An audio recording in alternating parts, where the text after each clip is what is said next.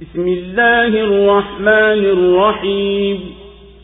يا أيها النبي لم تحرم ما أحل الله لك تبتغي مرضات أزواجك والله غفور رحيم. قد فرض الله لكم تحلة أيمانكم والله مولاكم وهو العليم الحكيم.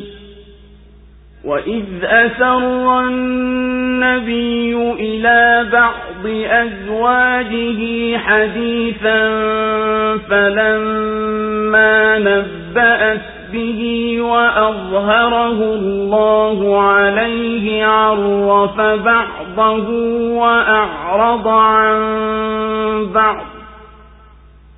فلما نبأها به قالت من أنبأك هذا؟ قال نبأني العليم الخبير.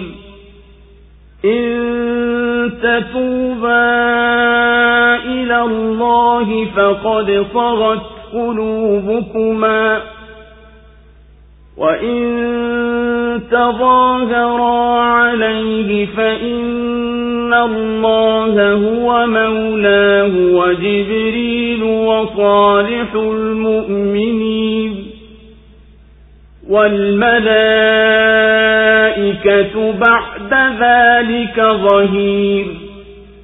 عسى ربه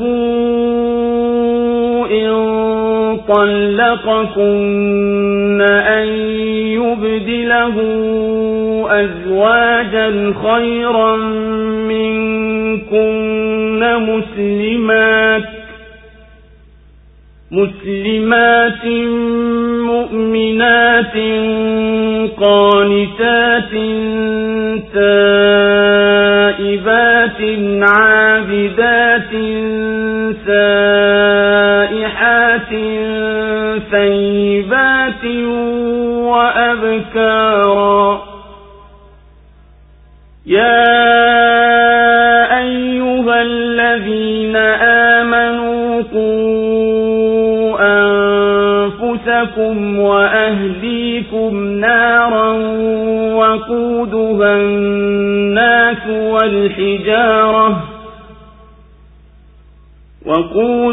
الناس والحجارة عليها ملائكة غلاظ شداد لا يعصون الله ما أمرهم ويفعلون ما يؤمرون. يا أيها الذين كفروا لا تعتذروا اليوم إنما تجزون ما كنتم تعملون. Kwa jina la Mwenyezi Mungu mwingi wa rehema mwenye kurehemu. Ewe nabii, kwa nini unaharimisha alichokuhalilishia Mwenyezi Mungu? Unatafuta kuwaridhi wake zako, na Mwenyezi Mungu ni mwenye kusamehe mwenye kurehemu. Hakika Mwenyezi Mungu kakupeni sharia ya kufungua viapo vyenu, na Mwenyezi Mungu ni Mola wenu, na yeye ni mwenye kujua mwenye hikma. Na nabii alipomwambia mmoja wa wake zake jambo la siri, basi alipolitangaza yule mke, na Mwenyezi Mungu akamdhihirishia mtume, alimjuvya sehemu na akaacha sehemu nyingine. Alipomwambia hayo, huyo mke akasema, nani aliyekwambia haya? Mtume akasema, kaniambia mjuzi mwenye habari zote. Kama nyinyi wawili hamkutubia kwa Mwenyezi Mungu, basi nyoyo zenu zimekwisha elekea huko, na mkisaidiana dhidi yake, basi hakika Mwenyezi Mungu ndiye kipenzi chake, na Jibrili na waumini wema, na zaidi ya hayo malaika pia watasaidia. Asa Mola wake mlezi akikupeni talaka, akampa wake wengine badala yenu nyinyi, walio bora kuliko nyinyi, wanyenyekevu, waumini, watawa, waliotubu, wenye kushika ibada, wafanyao kheri, wajane na wanawari. Enyi mlioamini, jilindeni nafsi zenu na ahali zenu na moto ambao kuni zake ni watu na mawe. Wanaosimamia malaika wakali wenye nguvu, hawamuasi Mwenyezi Mungu kwa anayowaamrisha na wanatenda wanayoamrishwa. Enyi mliokufuru, msilete udhuru leo, hakika mnalipwa mliokuwa mkiyatenda. Allahu Akbar, Allahu Akbar, la ilaha illa Allah. Suratut Tahrim imeteremka Madina. Sura hii inaashiria jambo ambalo lilimuudhi Nabii sallallahu alaihi wasallam katika baadhi ya wake zake. Akajizuilia na baadhi ya mambo ambayo nafsi huyapenda na Mwenyezi Mungu amehalalisha, na inawahadharisha wake zake na matokeo ya walioyatenda. Kisha sura ikaingia kuwaamrisha waumini wajikinge nafsi zao na ahli zao na moto ambao kuni zake ni watu na mawe, na ikabainisha kwamba haukubali udhuru wa makafiri siku ya kiyama, na inawataka waumini watubu kweli kweli, na Mtume sallallahu alaihi wasallam ende kupambana kwa jihadi na makafiri na wanafiki, na awe mgumu kwao. Na inahitimisha kwa kupiga mifano kwamba wema wa waume hautazuia adhabu isiwafikie wake zao wakiwa wao wamepotoka, na kwamba uharibifu wa waume hauwadhuru wake zao ikiwa hao wake wamesimama sawa sawa, kwani kila nafsi ina dhamana kwa vitendo vyake mwenyewe. Ewe nabii, kwa nini unajihini nafsi yako alichokuhalilishia Mwenyezi Mungu? Unataka kuwaridhi wakezo, na Mwenyezi Mungu ni mwingi wa kusamehe, mkunjufu wa kurehemu. Amekuwekeeni sharia ya kuondoa viapo vyenu kwa kafara, na Mwenyezi Mungu ni Bwana wenu mwenye kutawala mambo yenu, na yeye ni mtimilivu wa ujuzi. Basi anakuwekeeni sharia zenye kheri yenu, naye ni mwenye hikma katika kuweka sheria zake. Nataja pale nabii alipomsimulia jambo kwa siri mmoja katika wake zake, na alipoifichua, na Mwenyezi Mungu akamjuvya nabii wake kuwa imefichuliwa, akamjuvya baadhi na akamzuilia kwa staha baadhi nyingine.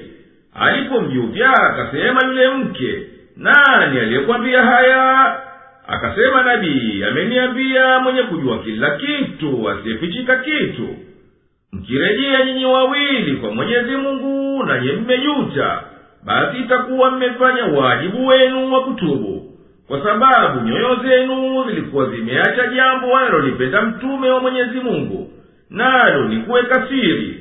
Na ikiwa mtasaidiana kinyume chake kwa mambo ya kumuudhi, basi hakika Mwenyezi Mungu ni msaidizi wake, na Jibrili na waumini wanaosifika kwa wema, na malaika baada ya msaada wa Mwenyezi Mungu nao ni wenye kumsaidia. Asa Mola wako mlezi akikuacheni enyi wakeze, atamuoza badala yenu wake wengine walio wanyenyekevu kwa Mwenyezi Mungu kwa utiifu, wenye kusadiki kwa nyoyo zao, wanyonge mbele ya Mwenyezi Mungu, wenye kurejea kwa Mwenyezi Mungu kwa toba, wenye kumwabudu kwa kujidhalilisha kwake, wendao kila njia za utiifu kwa Mwenyezi Mungu, wajane na bikra. Enyi mlioamini, jihifadhini nafsi zenu na hali zenu na moto ambao kuni zake ni watu na mawe, wanaosimamia kazi yake na kuadhibu waliomo humo ni malaika wakali, na wana nguvu katika muamala wao, na wao hutekeleza lile wanaloamrishwa, wala hawakawilishi. Wataambiwa makafiri siku ya kiyama, msitafute udhuru leo, hapana shaka mnalipwa mliokuwa mkiyatenda. يا أيها الذين آمنوا توبوا إلى الله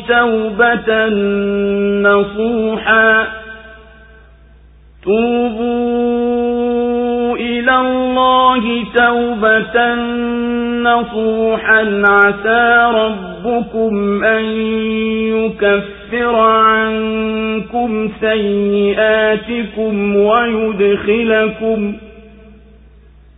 ويدخلكم جنات تجري من تحتها الأنهار يوم لا يخزي الله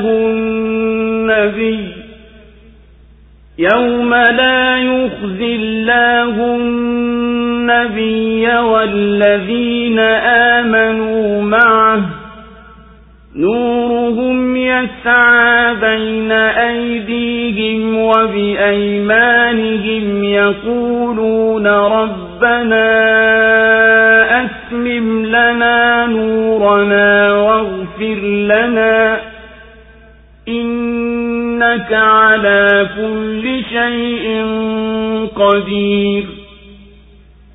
يا أيها النبي جاهد الكفار والمنافقين واغلظ عليهم ومأواهم جهنم وبئس المصير.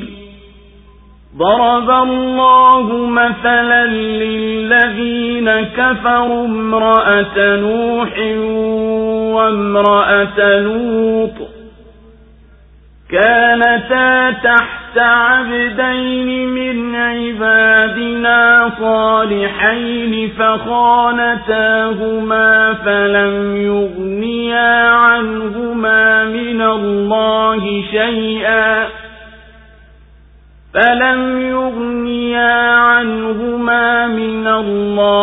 شيئا وقيل ادخلا النار مع الداخلين. وضرب الله مثلا للذين آمنوا امرأة فرعون إذ قالت رب ابن لي عندك بيتا في الجنة ونجني من فرعون وعمله ونجني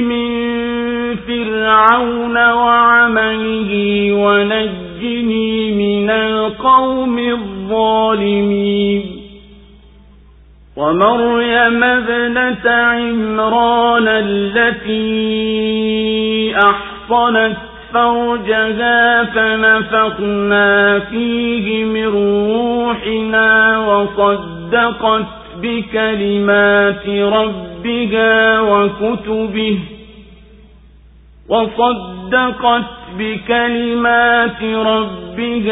وكتبه وكانت من القانتين.